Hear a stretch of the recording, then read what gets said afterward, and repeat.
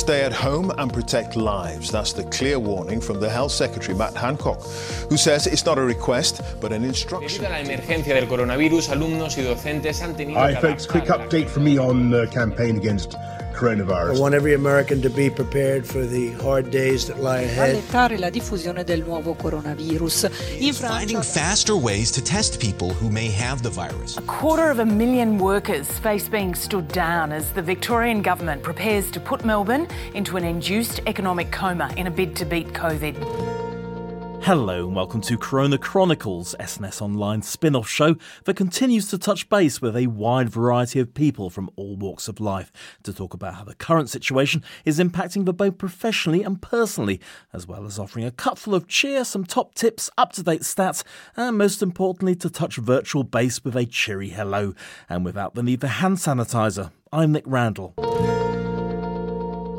The Australian state of Victoria has recently been declared a state of disaster, with newly imposed lockdown measures in place after a surge in coronavirus infections. Under the new rules, residents of the state capital, Melbourne, are subject to a nighttime curfew, with possible further restrictions in the future. Australia has been more successful than many other countries in tackling COVID-19, but cases are rising in Victoria. The state, Australia's second most populous, now accounts for many of the country's new infections in recent weeks, prompting the return of lockdown restrictions back in early July. The new rules are intended to remain in place until at least the middle of September. Well, one of Melbourne's many residents, Brad Wolf, joins me on the line now. Welcome to the programme, Brad. As an individual, how are the current rules impacting your day-to-day life? And do you think these measures are appropriate, go too far, or perhaps not go far enough? Well, you know, my day-to-day life wasn't impacted too much at first because I had a home office situation set up, and what basically happened was they said, right, whoever can work from home, work from home. And I think there was almost, with everyone that was in that situation, it was like, oh, but this is sort of like a little adventure, you know, yay, working from home. And for me, it didn't really have much of an impact at all for a while. But I think a lot of people got pretty sick of it pretty quickly. And in terms of the current measures, I think it's absolutely necessary. It's a shame that it's sort of come to this point because we were doing so well, and it's just absolutely crazy. It's just exploded and really turned for the worse, sadly. So, what's the mood like on the ground then? Have you been speaking to other locals? How are they coping? It's a bit hard. You can only really tell the mood, I guess, from social media, which is for better or worse, really. And from social media, there are a lot of people that are not coping and that are really angry about it. Most people are, I think. I think most people are really just prepared to do what needs to be done. And most people are so sick of it now that if it takes wearing a mask and staying home for a while and even more so, I think people are really just ready to do that. But then you've got a lot of people who are really angry that it's become so much worse. There's a lot of people pointing fingers and blaming, and also lots and lots of conspiracy theories, which are doing my head. And that's one of the worst things actually. The impact on my day-to-day life is I have to switch off, and I've had to unfollow people that are friends, that I'm really disappointed in, who are just sharing absolute nonsense from YouTube and conspiracy theories. So, yeah. Well, YouTube is where you get your impartial news from, of course. Not. Yeah, and speaking of news, I mean, the worst part too is that, we have unfortunately got a huge, I will say it, we have a huge Murdoch media presence in this country, and they are very right-wing and pro-government, and Victoria has a left-wing Labor government. And so you can just imagine they are absolutely going to town on tearing this government and this Premier, Daniel Andrews, apart.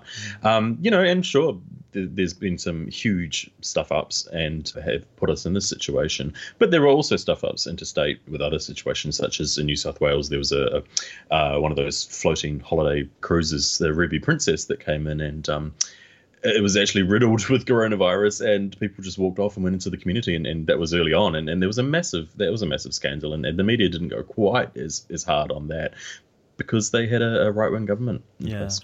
So, I mean, on a general level, why do you think Melbourne's outbreak has worsened recently? I mean, there have been failures, apparently, in hotel quarantine. There's been blames of staff guarding people who are supposed to be quarantined, and workers sharing cigarette lighter or carpooling, or sex between guards and quarantine travellers.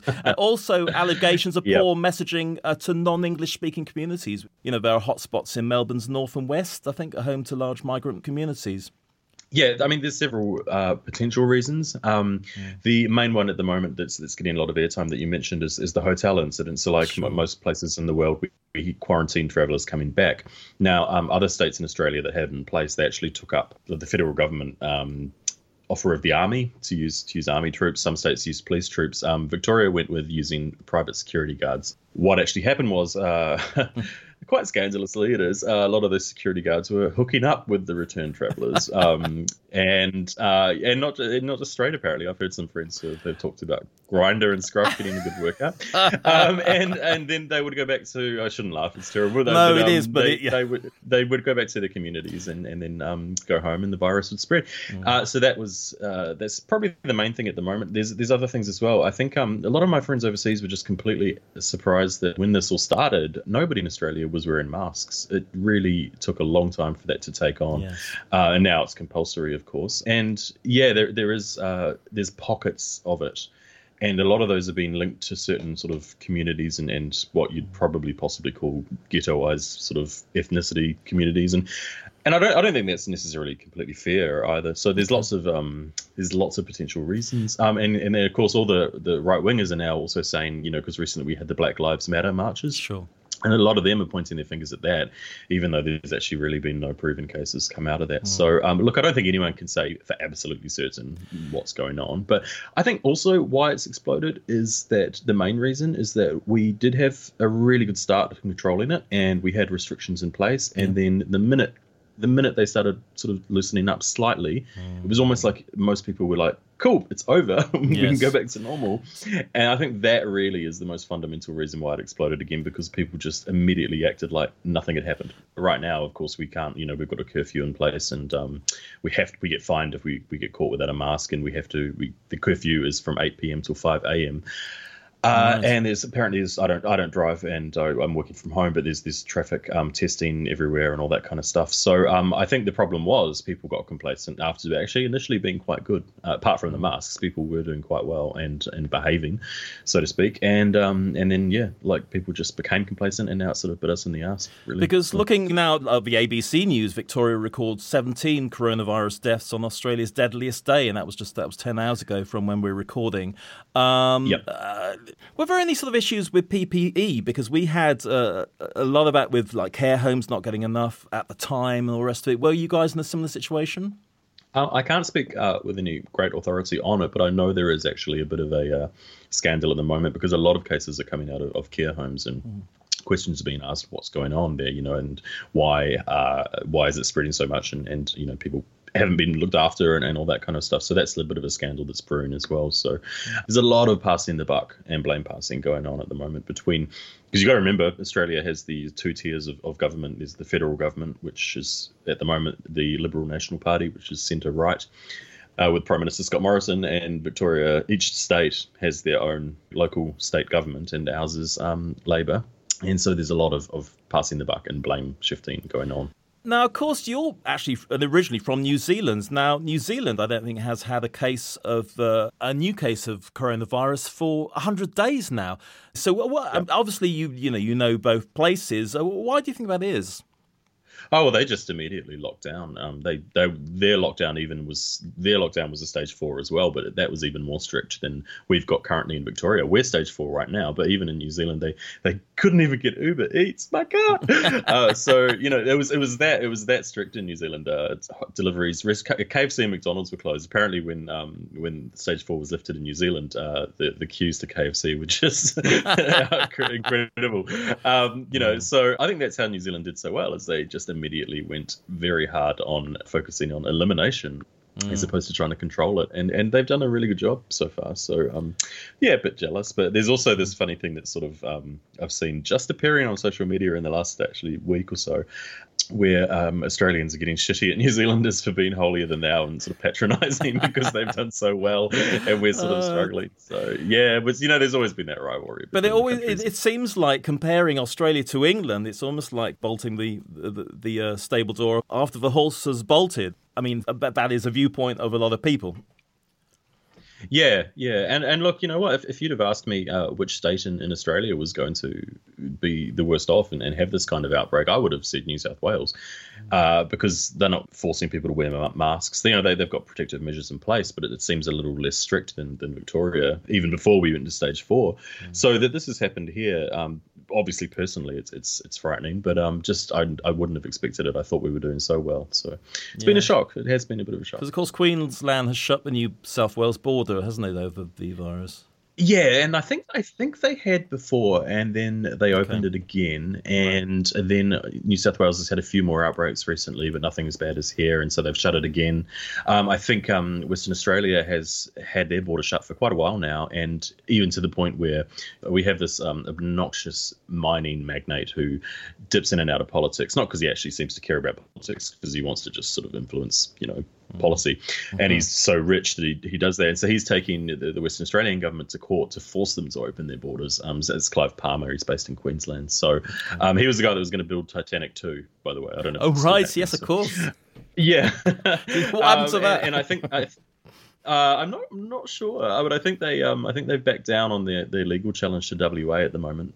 So it's really strange. It's so hard to talk about Australia as one whole approach because we have different states and territories with different political leanings and governments and measures, and so it's very strange. And so borders will be shut and then open again, and so at the moment Victoria is a bit of a pariah, and it's a shame as well. It's a worry as well because Victoria is known as the food bowl of Australia because we've got so much of a farming sort of industry and in rural areas as well. So, and there's been a lot of concerns about food shortages and how it's going to affect supply chains, not just for Victoria, but for around the country. So, and there's a bit of a scandal recently because KFC was running short here as well. So. In Australia, obviously, they announced certain things would remain open, which was strange because in other places like New Zealand, like I said, Uber Eats was cancelled, but in England, for example, as you know, because I saw your delightful home attempt, but hairdressers were shut down. But over here, they kept the hairdressers open and everything like that. Uber Eats is still going. But the other thing with it was just such an Australian thing, is that they specially announced that the Dan Murphy's bottle stores were going to be remaining open the whole way through, which, lots of people are, which is so Australian because it's such a drinking culture here. That's obviously the local off license, yeah. Yeah, so Dan Murphy's is sort of the biggest chain, but not just Dan Murphy's. There's Liquorland, and all of them were announced that the liquor stores were allowed to be remain open, which is just so Australian. But so many people are saying, "Oh God, I'm just drinking my way through this." And the funny thing happened for me is that I've actually barely been drinking at all, which is really quite a positive side effect. Yeah, so I sort of thought, "Oh God, it just goes to show how much alcohol is such a social lubricant and anxiety crutch because I'm not really seeing anyone, so I don't really feel the need to drink." Yes. Yeah, so that's been a fascinating observation for me, and obviously a positive benefit. But I've been making up the calories in other ways with food. And haven't we all, Ducky? Yes. On a general level, how has this impacted you, your physical and mental well-being? And are you hopeful that things will eventually improve? Look, they better because we've got summer coming up, and look, I don't want to be spending 40-degree days stuck inside. Or quite, yeah. And look, to tell you the truth, I was fine. I've been working from home now since the end of March, so we're over 4 months, and I was fine for most of it. As you know, I recently had a minor kidney operation as well, and even that didn't really dampen my spirits. And it was only really the last couple of weeks it started to really get to me. I think it's also. It's just that I'm not being able to get out and walk to work and back again. And even though I'm not, I work so much anyway, as you know, I'm just going a little bit cabin feverish at the moment. Sure. Are you getting out at all? Are you allowed to socially distance and have a pint like we're allowed to at the moment in UK? Well, we started to, we weren't for ages, and then they loosened up a bit. And like I say, that's when everyone went crazy. And you asked as well about the mood on the ground. And one thing that happened, which was really actually quite frustrating, and it happened to me personally too, is that they announced that we're going to have a lockdown in 24 hours or 48 hours, and then everyone would go, right, let's all go out for one last party, one last drink, one last sort of meal, and you can understand why that would be, but at the same time, it's like, well, that's kind of defeating the point. Well, absolutely. Just because, so. But at the moment, we can only go out for an hour a day for exercise, and we have to. And we can go to the nearest supermarket or chemist if we have to, of course, but only within 5 kilometres. Okay. So, are you getting out then, just literally for a walk? And are the streets deserted? Fairly deserted. I went out today to the supermarket. Went for a wander. Only for an hour, and pretty quiet. Yeah, I mean, there's lots of people out and about just getting their essentials, but it's not like it normally is. No, not at all. So, and I think the other thing too is once 8 p.m. comes around, because I live next to a very, very busy. Effectively, it's almost like a highway, one of the big arterial roads, and it is so quiet at night. It's uncanny. It's weird. So, yeah. Now, of course, you have been on our parents' show SNS Online because you are also a singer-songwriter as well, a musician, and. I just wondered if you have been inspired during lockdown, like some of the other artists we've had on the show, to either write a song or to create a sculpture or anything like that. Absolutely. So I've still been recording. I'm working on my 4th album at the moment, which I've been doing sort of remotely and in bits and pieces. I've also been writing lots of prose, which has been really good. I think one thing is, just as an aside too, is that I think this has been I won't say it's been a good opportunity because it's a bit grim, but I think this lockdown has forced a lot of people to really sort of, I don't know, I'm sounding a bit sort of zen here, but, it's forced people to sort of slow down and look at their lives and absolutely. look inside themselves and think and contemplate. And I think that's been one thing that's sort of almost a positive for this. And for me, I've started writing a lot of prose because of that, which is great. So I've been working on my memoir. Fantastic. But also I did write a song called, it's called Free to Love, but brackets, the quarantine song. The quarantine song. The quarantine song. And that came about because I had a good mate who wanted to come over and drink when we were in our first sort of lockdown. And I messaged him and said, I can't because we're social distancing. And the way I messaged it actually rhymed. And then I picked up the guitar and started strumming and ended up writing this song. And it sort of took on a life of its own. And it's a sort of story about a couple who... they perhaps, because of the lockdown, she, for some reason in my mind it's a she, but she has realised that, maybe she's actually not in love with him and she's sort of using the lockdown as an excuse to keep him away and slowly break up with him. So it's a sort of a breakup ballad, and it's sort of reflecting on whether the sickness is actually outside or she's locked it in with her. So, that's very deep. I love that. Well, let's play out. We'll be playing out at the end of the programme, but we'll have a little blast now. Brad Wolfe, thank you so much for your contribution today, and hang in there. Thank you. Will do. You wanna come over, I say we're distancing. God knows I don't know where you have been at the best of times. You wanna come hang with me, hear what I've been thinking. I know you're just desperate and been drinking. You say you'll bring the wines. I'm not sure I'm locking the sickness out or locking it in. It's something that I've been thinking about before this began. So my heart can start to heal again. I'm putting you in quarantine so that I can start to feel again and be free to love. Free to Love, the quarantine song by Brad Wolfe. And we'll be hearing more of that later. And now it's time for the latest world news relating to the pandemic, dated Sunday the 9th of August as we're recording. The Australian state of Victoria has recorded 394 new coronavirus cases and 17 deaths, the highest number of people to die from the disease in a single day in Australia since the pandemic began. Australia's previous highly daily death toll of 15 deaths was recorded just 4 days ago. Shortly after today's announcement, police issued 27 fines and arrested 6 people at an anti-mask protest at State Parliament Melbourne CBD. In the past day, Victoria Police have issued 268 fines for coronavirus breaches, including 38 for failing to wear a face covering and 77 for breaching curfew. In the UK, head teachers have criticised the Prime Minister Boris Johnson after he said there was a moral duty to get all children in England back into schools next month. Mr Johnson said the issue was a national priority, but the General Secretary of the Association of School and College Leaders, Jeff Barton, said that should have been the case right from the beginning of the pandemic. The Shadow Education Secretary, Kate Green, has called upon the government to support schools more and denied that teaching unions were pitting themselves against the government. New Zealand has warned against complacency as it reached 100 days since the last domestic case of coronavirus. The Pacific Island nation has returned to pre-pandemic life, with people attending sports stadiums and eating out in restaurants, but warned its 5 million residents against lowering their guard, as it observes how neighbouring countries such as Australia and Vietnam are suffering surges once more.